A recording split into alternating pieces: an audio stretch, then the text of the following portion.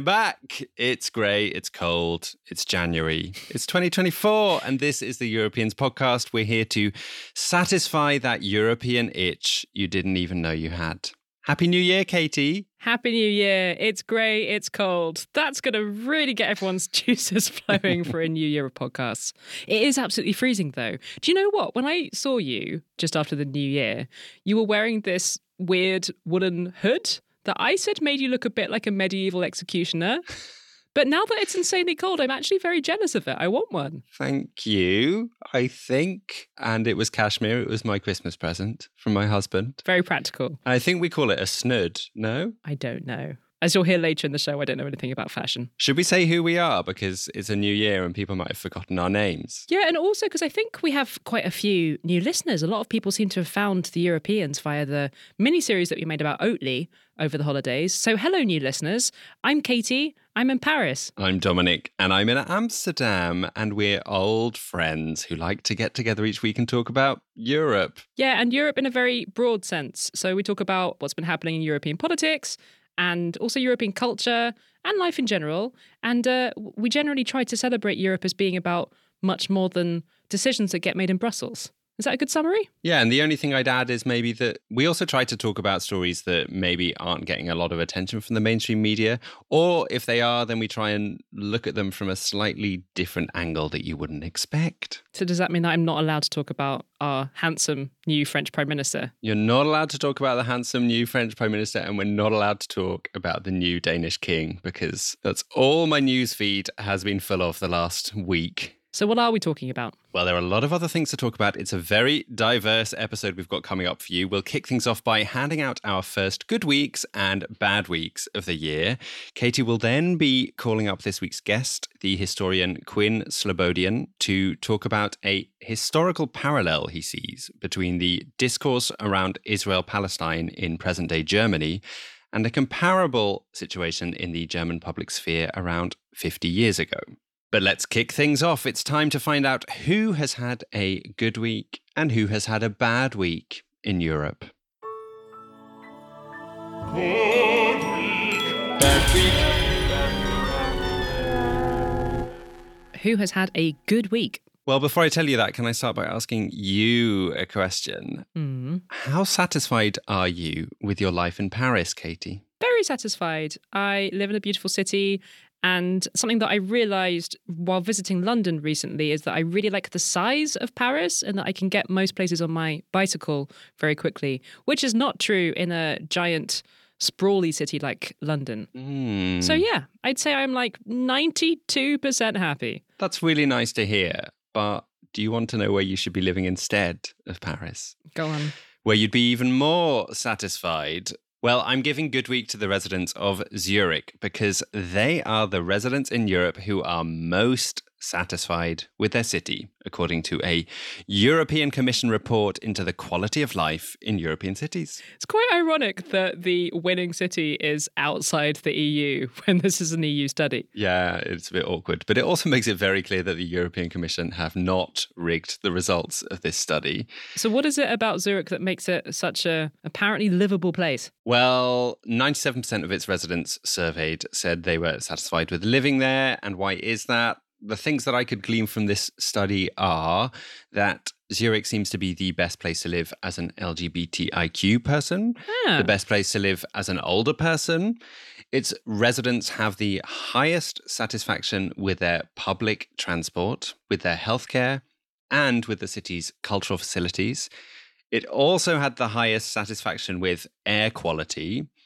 And it was ranked in the top 10 for quite a few other categories too. Things like how safe residents feel when they're walking around alone at night, satisfaction with public spaces. So it's a combination of all these things. And perhaps it's not surprising that such an incredibly wealthy city would be voted as the nicest city to live in Europe. According to a report last year, Zurich has the 14th most millionaires and billionaires from all the cities in the world living there. Do you think they just surveyed a bunch of billionaires and asked them how happy they were? Yeah. So yeah, great that almost everyone in Zurich loves it there. But the problem for the rest of us is that most of us wouldn't be able to afford to live there. And it's absolutely worth stressing that in this study, Zurich was in the bottom 10 when it came to residents saying they're able to find affordable housing. Mm-hmm. And according to a ranking on expatistan.com, Zurich has the second highest cost of living in the whole of Europe after London, which takes the shameful number one spot in this cost of living ranking from hell. Okay, sounds like I should probably stick with Paris, which isn't exactly a cheap place to live, but probably cheaper than Zurich. Actually, did Paris make it into this ranking of very livable cities? I'm afraid it didn't make it into the top 10.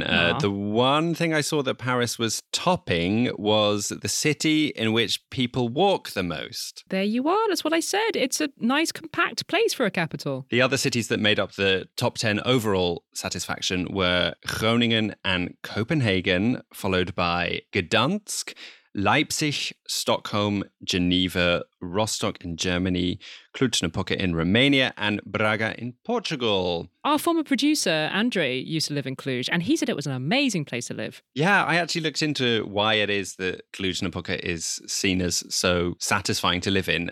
It's the unofficial capital of the Transylvania region in Romania, if you don't know where it is. It's got a booming tech industry. So apparently it's one of the places where people say there are loads of job opportunities, which might have something to do with the satisfaction.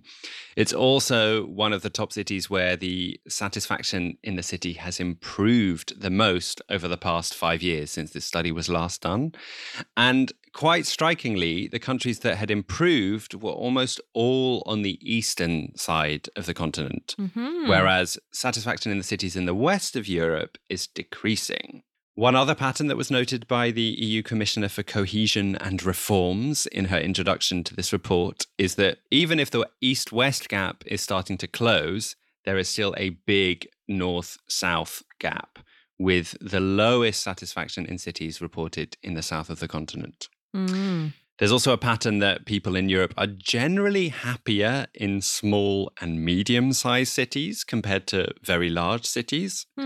And the EU Commissioner uses this to argue that policymakers should be making sure that they help spread economic activity across different areas, which can reduce housing problems and congestion in the larger cities. But I'll end with some positive news for all European city dwellers. 9 in 10 residents of cities in Europe are satisfied with living in the city they are currently living in. So perhaps we don't all need to move to Zurich after all. And I found that actually quite cheering that 9 in 10 people are happy with where they're living. That is nice. Does it include you? It does. I love Amsterdam. I'm glad to hear it. Who's had a bad week, Katie? I'm going to give bad week to the Italian social media influencer, Chiara Ferragni. I assume, Dominic, that you are among Chiara's 29 million Instagram followers? I am not, I'm afraid. Embarrassing for you. What is she influencing? Everything. She's actually the 3rd most followed person in Italy. Really? And I have to confess, I don't really understand it because her account is quite boring. She posts a lot of sort of generic influencer content, like pictures of herself looking nice while wearing clothes, videos of her kids being cute, and very enviable pictures of her holiday house on Lake Como with its beautiful, mostly beige interiors. And all of these posts have like many hundreds of thousands of likes, which, yeah, I don't get because they're quite bland. But what do I know? I'm very old. Chiara also has lots of posts in which she has teamed up with a big brand to sell something. So like Chiara smiling while holding a Louis Vuitton bag, Chiara telling everyone how she simply can't live without Pantene hair products. Oh, actually, there was quite a good one that she did with Alpro, the oat milk brand, where she made a pink oat milk latte by adding beetroot. Pink alprocino fatto con alpro e polvere di barbabietola. Buonissimo.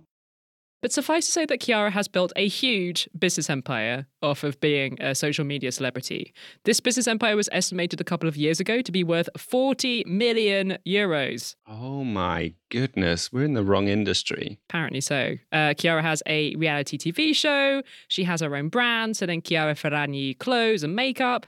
And of course, she does all of these sponsor posts where other brands pay her to promote their stuff on her social media channels. Sounds like she's having a very good week, lots of very good weeks after another. Why are you giving her bad week? Well, you will be delighted to know that this is a story about cake. Specifically, Pandoro, which is a light, sweet bread that gets eaten a lot around Christmas time.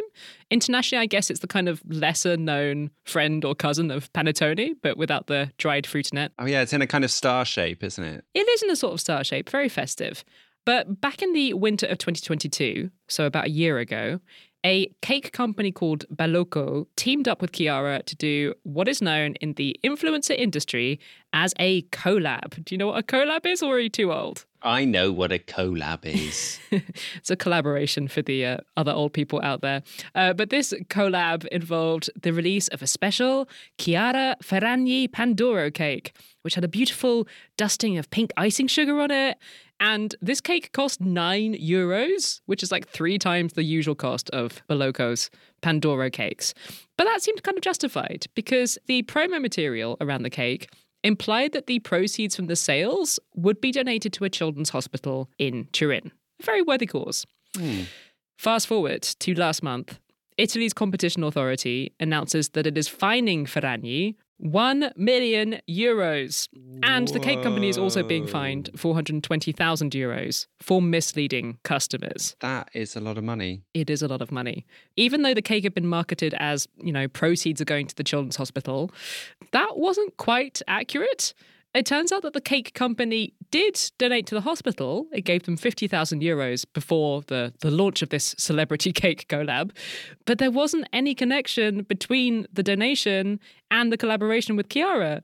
And Chiara, in fact, reaped a huge amount of money from this deal. According to the competition authority, she personally made more than €1 million out of it. Ooh. And extra damaging for her, emails between her team and the cake company showed that it was her people who had insisted that the press material around the collaboration made a link between the cake and the donation to the children's hospital. So it really does look like it was Chiara's team who wanted this to look like a charity thing rather than a purely commercial deal from which she was making €1 million. I'm just like twigging and realizing we spoke about Chiara Ferragni on the podcast ages ago. Did Do we? you remember? Yeah, she's married to Fedez, who's this Italian rapper. And a few years ago, he was wanting to criticize right-wing politicians on television. And there was this argument with the broadcaster, Rai, who were accused of trying to censor him. I totally don't remember that. Our finger is apparently more on the young person cultural pulse than I realised. Absolutely. And also, you keep saying that we're old, but Chiara Ferragni is actually older than me. Yes, that makes me feel so good, given that Exactly. I've been having a bit of a crisis because the new French Prime Minister is younger than me. Oh.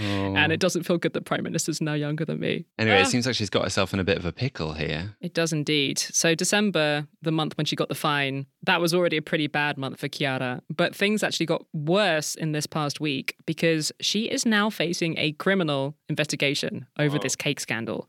Prosecutors in Milan have launched a case against her and the cake company for aggravated fraud.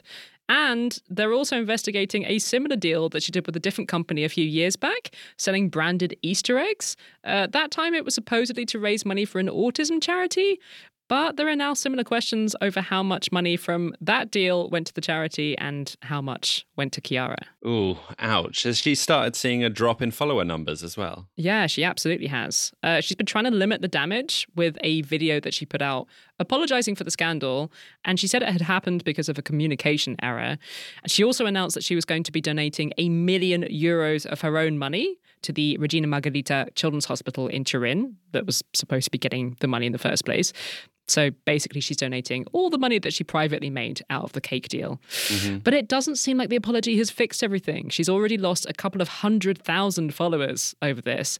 And obviously, Chiara's following is her income. If she loses followers, that's not great. It's also affecting some of her big commercial partnerships already. So she's been dropped by Coca-Cola and the glasses brand Safilo. And some other brands have also signaled that they're thinking about ending their relationship with her.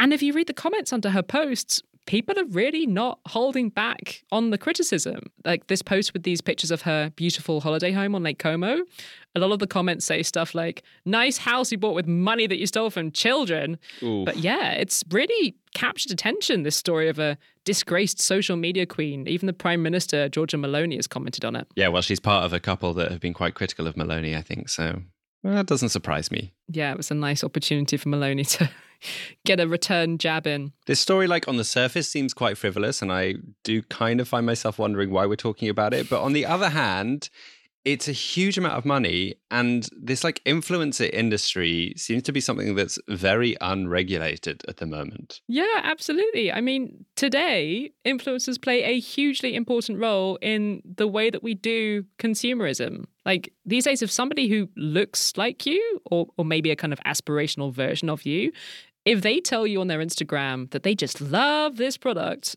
you are much more likely to believe them than a straight ad from the brand because it has this ring of authenticity around it.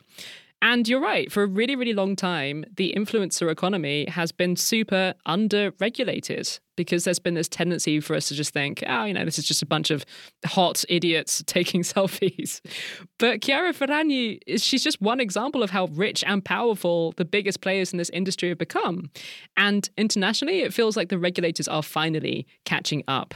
In Italy in particular, as a result of this scandal, the communications watchdog announced some pretty tough new rules last week that are initially just going to apply to influencers with more than 1 million followers, but they'll eventually be rolled out more widely. But yeah, from now on, influencers will have to much more explicitly label posts that are adverts, or otherwise they risk a potential fine of up to 600,000 euros. Whoa. And is this the first time that a government in Europe has passed legislation like this? No, it's not the first. And there is some basic EU regulation that says influencers in all member states have to tell their followers when the thing that they're promoting is part of a paid deal with a brand. But the way that that gets enforced varies a lot from country to country. I do think we can say with the size of these potential fines that Italy is going to be one of the strictest countries on this so far. And that kind of builds on Italy as having this growing reputation of being quite hot on tech regulation. You'll remember that we talked about the Italian crackdown on TikTok a while back. But France has also been cracking down on influencers recently. There's been some controversy here, in particular over influencers promoting dodgy cryptocurrencies. And the French government passed a new law on the influencer economy last year, which it bills at least as being the most thorough in the world in terms of covering all aspects of influencing. So it requires written contracts on collabs over a certain size.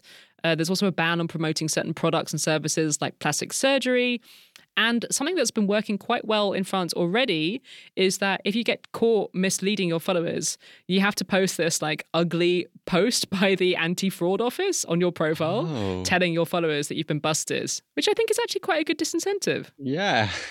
Clever policy making. Yeah. And meanwhile, what's going to happen to Chiara? Yeah, I mean, there's a lot of speculation in the influencer world over whether this could be her downfall. I suspect that it probably isn't. I mean, at the end of the day, she still has this absolutely enormous platform for selling stuff. Even if she lost 1 million followers as a result of this scandal, she'd still have like 28 million. Also, I think Chiara got here by being an incredibly savvy businesswoman. She has built an empire worth tens of millions of euros off the back of a fashion blog that she launched about 15 years ago. And I think she'll probably just craft a clever response to this that will allow her to bounce back from it slowly. She certainly hired some very expensive public relations people to help her do that. Donating 1 million euros to the Children's Hospital is a good start, and she'll probably do a lot more sort of do-gooder charity stuff in the months to come as penance for this cake crime of hers.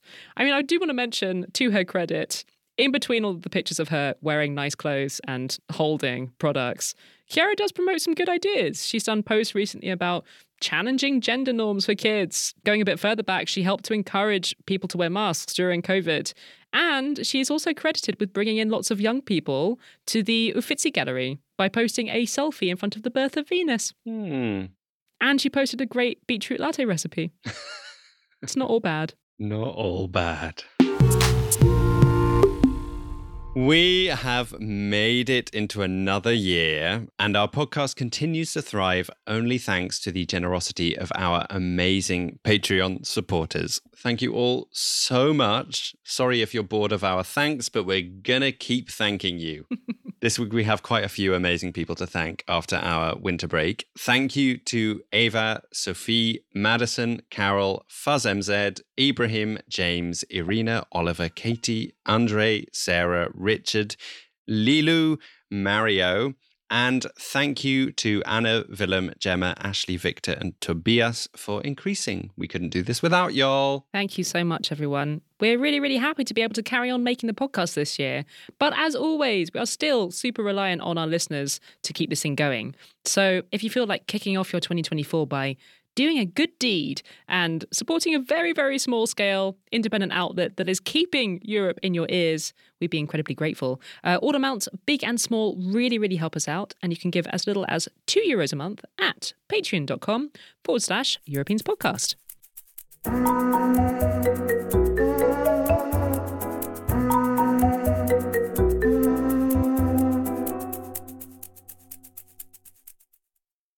So we are now in 2024 and the horrific war in Gaza shows no sign of abating a little over 3 months since the terrible Hamas attacks in Israel.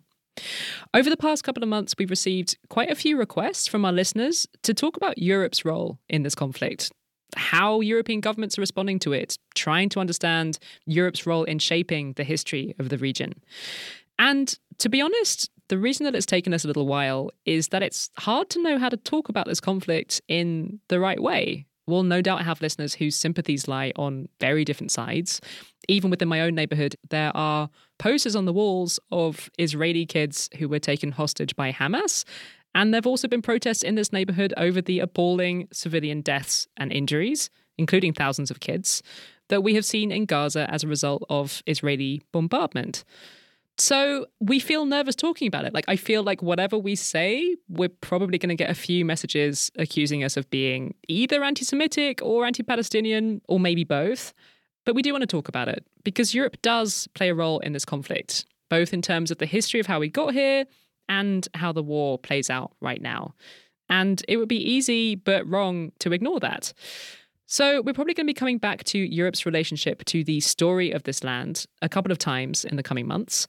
This week, we wanted to talk about something that we've been very struck by, which is the huge difference in how the conflict gets talked about from country to country within Europe. So if you take Ireland, for example, there's been a lot of public expression of sympathy for Palestinian civilians there. And that makes sense, given that a lot of Irish people see themselves as sharing a history with Palestinians of being colonized by Britain. And then at the other end of the spectrum, you have Germany, where there have been various pro-Palestinian solidarity protests banned and cultural events getting cancelled because they've been seen as potentially giving oxygen to anti-Semitic views. Now, it goes without saying that this is a hugely sensitive issue in a country with a unique and terrible history of anti-Semitism. And anti-Semitism is on the rise in Germany at the moment, as it is in much of the world. But to a lot of outsiders, these bans in Germany feel like they go too far in conflating criticism of Israel with being anti-Semitic. In quite a lot of these cases, the people and groups who've been shut down while trying to voice support for Palestinians have been Jewish. Just a couple of weeks ago, a Jewish woman named Iris Hefetz was arrested in Berlin for a second time for holding a sign accusing Israel of genocide.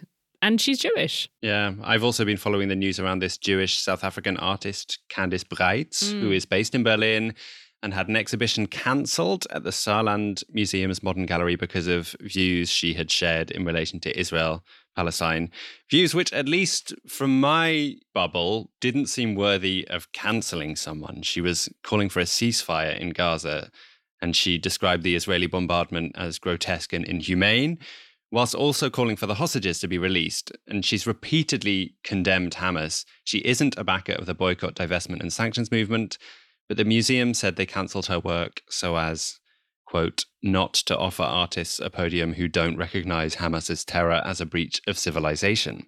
There was also this prize giving for the writer Masha Gessen that became the centre of a big palaver because Gessen had compared the treatment of civilians in Gaza to the ghettos that Jews were put in during World War II. And again, Gessen is Jewish, but the sponsors of the prize felt obliged to pull out because of what they'd said.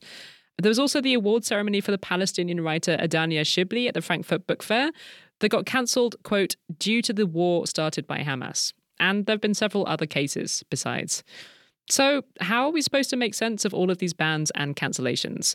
Well, we thought it might be helpful to speak to a historian. Quinn Slobodian is a Canadian historian of modern German and international history, and he recently wrote about the history of censorship in post-war Germany. Dominic wasn't able to join me this week, but both of us found Quinn's article really helpful for making sense of what we've been seeing recently. So I gave him a ring.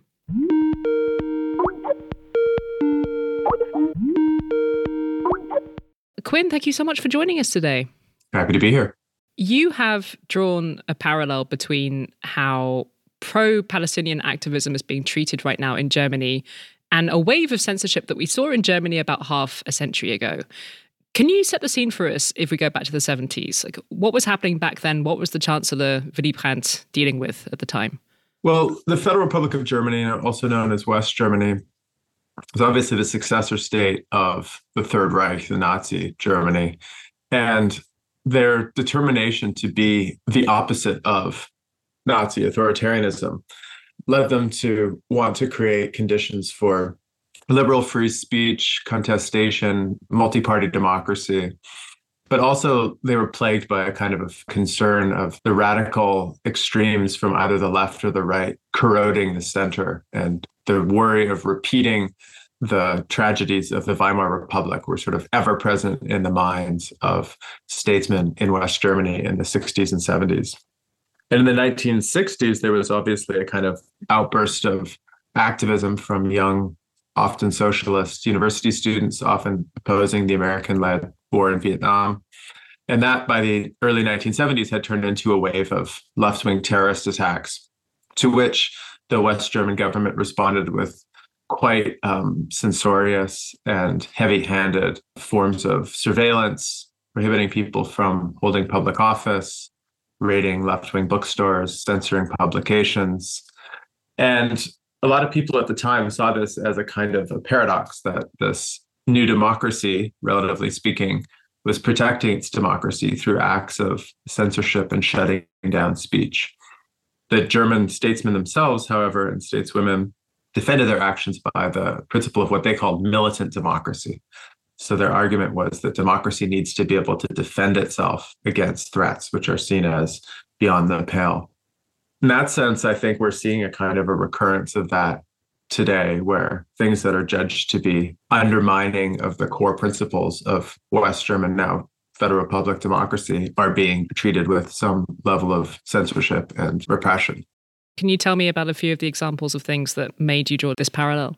It actually has a direct connection in terms of the actual topics that have been engaged with too, because the early 1970s were not only a time of left-wing terrorism from the kind of ethnic white West German left, but also this was sort of converging with often Palestinian activism, or activism in solidarity with the Palestinian struggle in the context of the Yom Kippur War, the occupation of the West Bank and Gaza Strip in the late 60s and early 70s, and most spectacularly, the kidnapping and hostage holding of the Israeli national team at the 1972 Munich Olympics.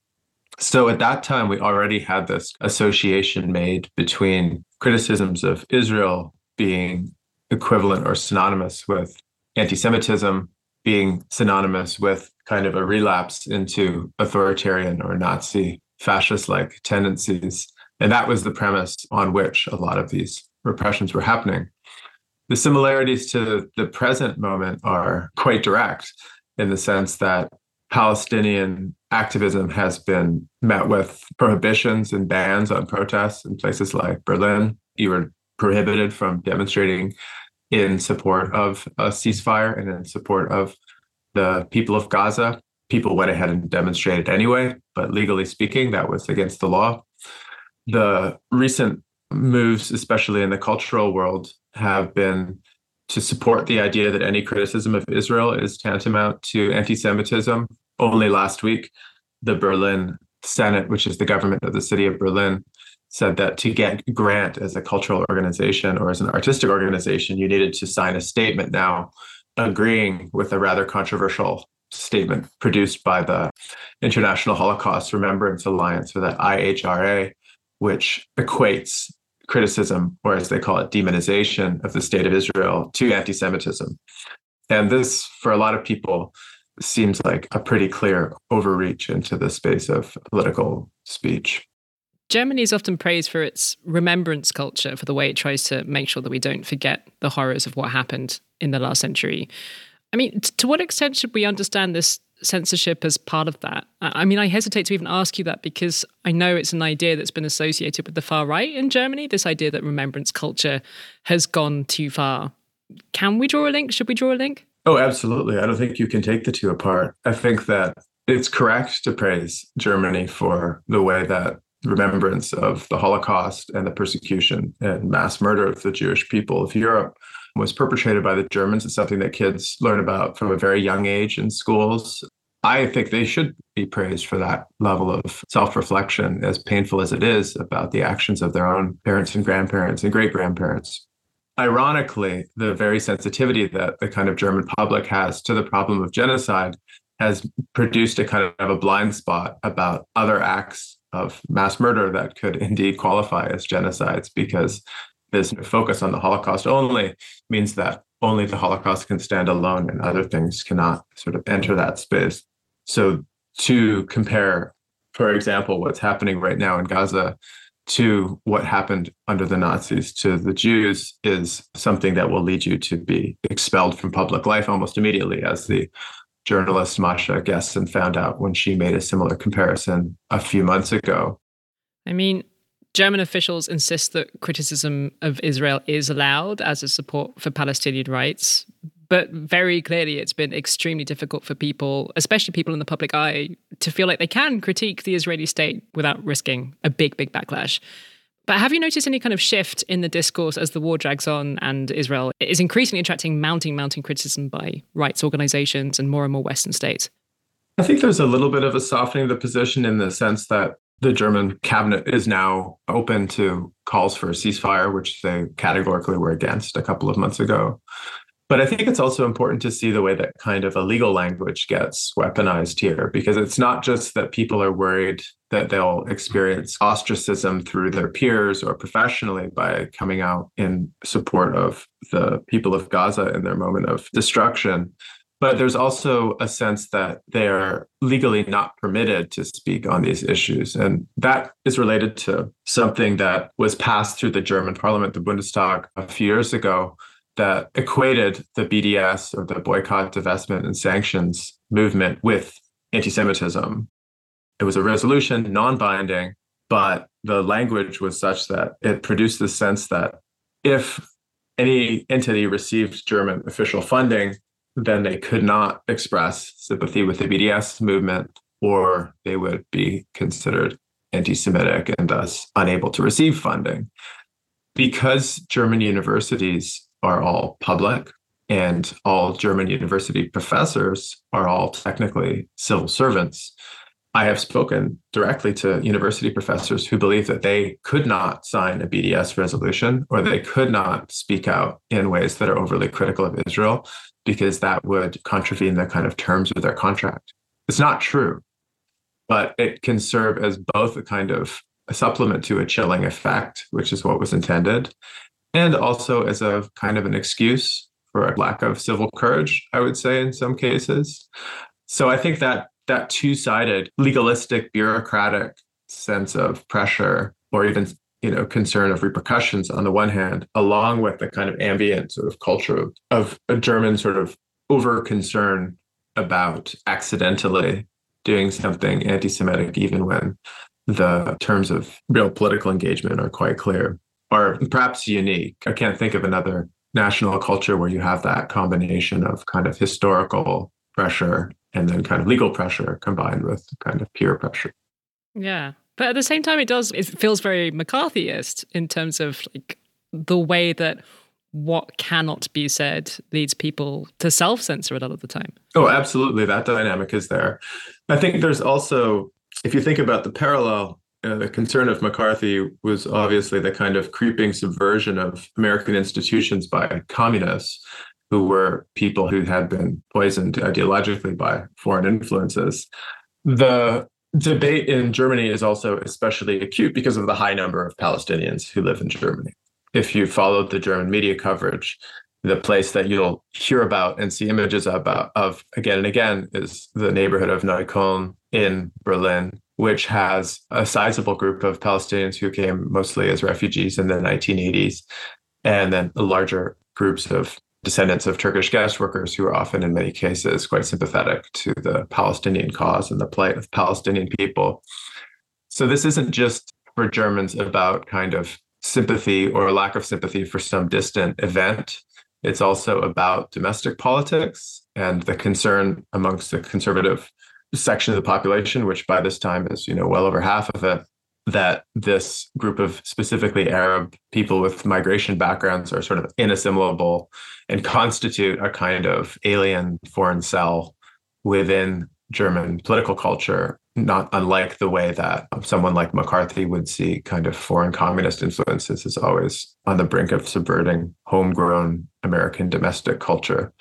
So you have the Holocaust story, you have the sort of hangover of the 60s and 70s left-wing radicalism story, but then you have most acutely, I would say, like the present day immigration story, which is now becoming one of the ways that the sort of Gaza conflict is becoming a proxy for discussing immigration policy within Germany, and is obviously one of the things that's driving the surging popularity of the Alternative for Germany party at the polls, which is now I think 23 or 26% was the projected share of the vote that they would get if the vote was held this week.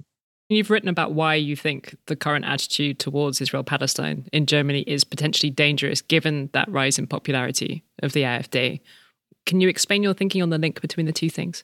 Well, I think it's mostly just, focusing on the wrong target. I think at a basic level, the crimes of anti-Semitism and political violence are not being committed by supporters of Palestine or people of Palestinian background, but they're being committed by people on the far right who are overwhelmingly ethnic white Germans. So to be worried about a kind of a spreading culture of radicalism and the potential of violence on German soil, and in that spirit to be looking at a place like Palestine and immigrants is just completely wrong-headed. It's often immigrants themselves who are the targets of far-right violence. And it's as recently as a couple of years ago that there was the exposure of a pretty widely based network of white far-right extremists who were trying to plan a coup to overthrow the current German government. So at some level, it's a foolish tactic to simply ignore what is a clear and manifest threat, to focus on what is often more of a rhetorical or perspective threat.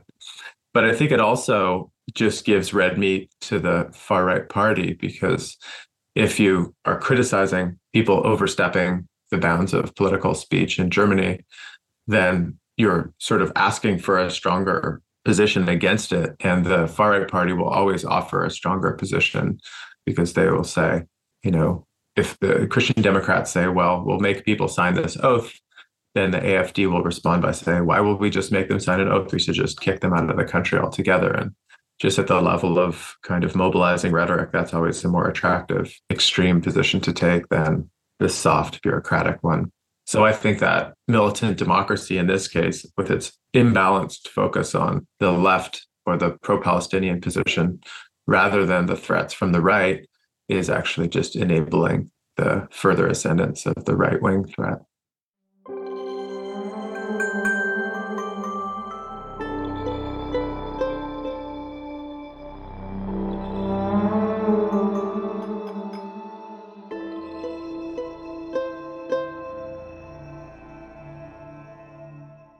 What did you make of that conversation? Well, I found it really interesting to hear some historical context. But yeah, as we said beforehand, it's so difficult to talk about this topic, even when you're only really talking about it. Yeah. But yeah, this conflict is not going to go away anytime soon. So I do think we have to talk about it. And of course, Quinn's voice is just one voice. There will be opportunities to hear other voices and other opinions in future weeks.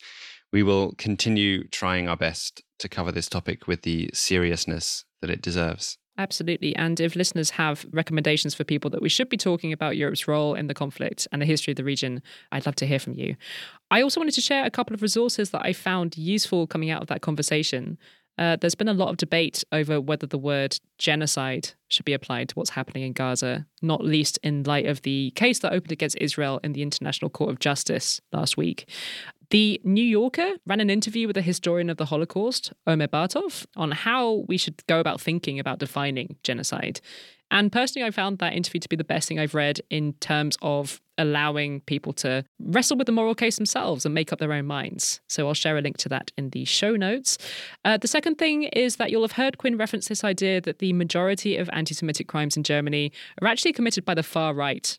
These are actually federal police statistics, and they're quite illuminating. So for those interested, I will share a link to those too.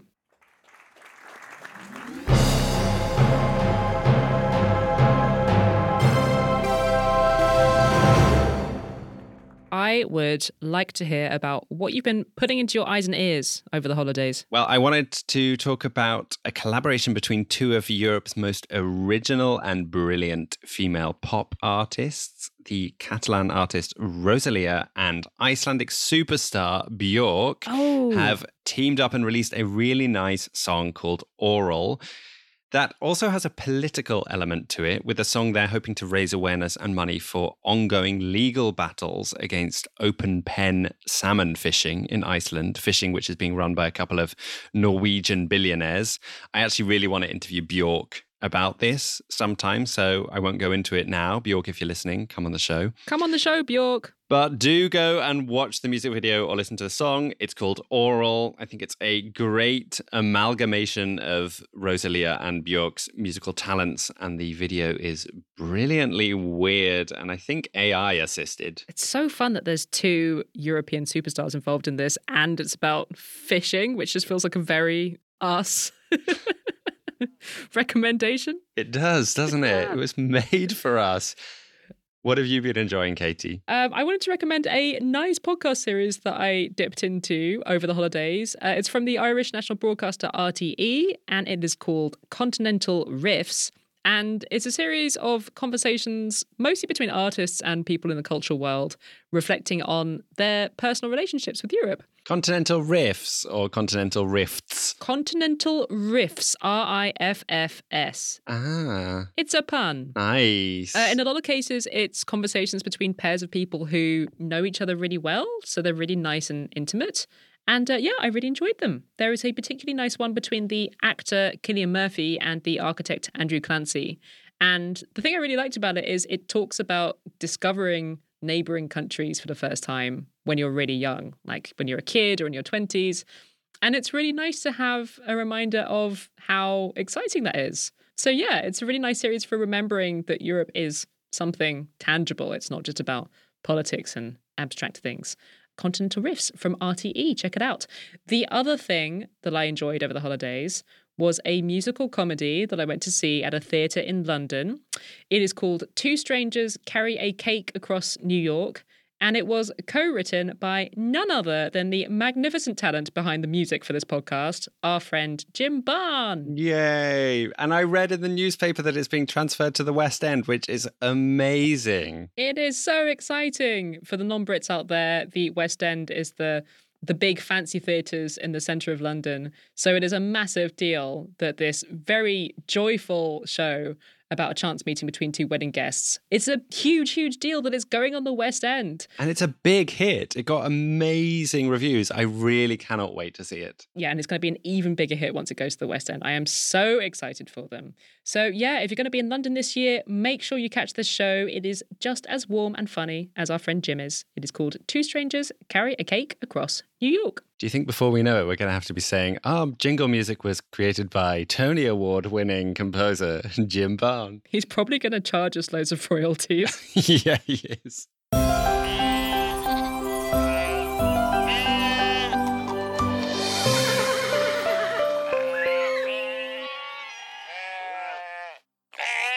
Time for a happy ending to close out this week's show with a smile. Oh. This week, I'm taking you to Wales, where a man called Rodney was flummoxed by a mysterious thing that was happening in his shed night after night. Okay. Rodney kept going into his shed in the morning and discovering that bits and pieces that he'd left out on his workbench the night before had been tidied away into a small little wooden box on the bench. He did what any respectable sleuth would do and rigged up a night camera to film his workbench. And what he found was like something out of the film Ratatouille. There was a little mouse who was spending the night tidying up his workbench, collecting all these little knickknacks that Rodney had left out and putting them in the wooden box. Why is a mouse tidying things? Well, the video of the mouse has gone viral online, and it was a huge news story that the BBC even decided to interview a scientist who studies the behavior of mice. So I may have an answer for you. She says that the mouse is probably collecting items that might be useful for a nest. Apparently, mice are kind of hoarders. Most of us think of mice as pests in our homes, but I'm very happy for Rodney that he's getting some benefits from his uninvited mouse resident in his shed. Although I wonder how long it will be before Rodney calls in pest control to get rid of his Welsh tidy mouse, because as an Amsterdamer, I know very well that one mouse very quickly becomes many, many mice. Yeah, it's cute when you think about it as the mouse, not when you think about it as the hundreds of mice living under my floor. Yeah. How freaked out would you be if you got back to your desk every morning and someone had tidied it for you? I'd actually be really pleased and just like take it and assume my husband was doing something nice for me. Ask no questions.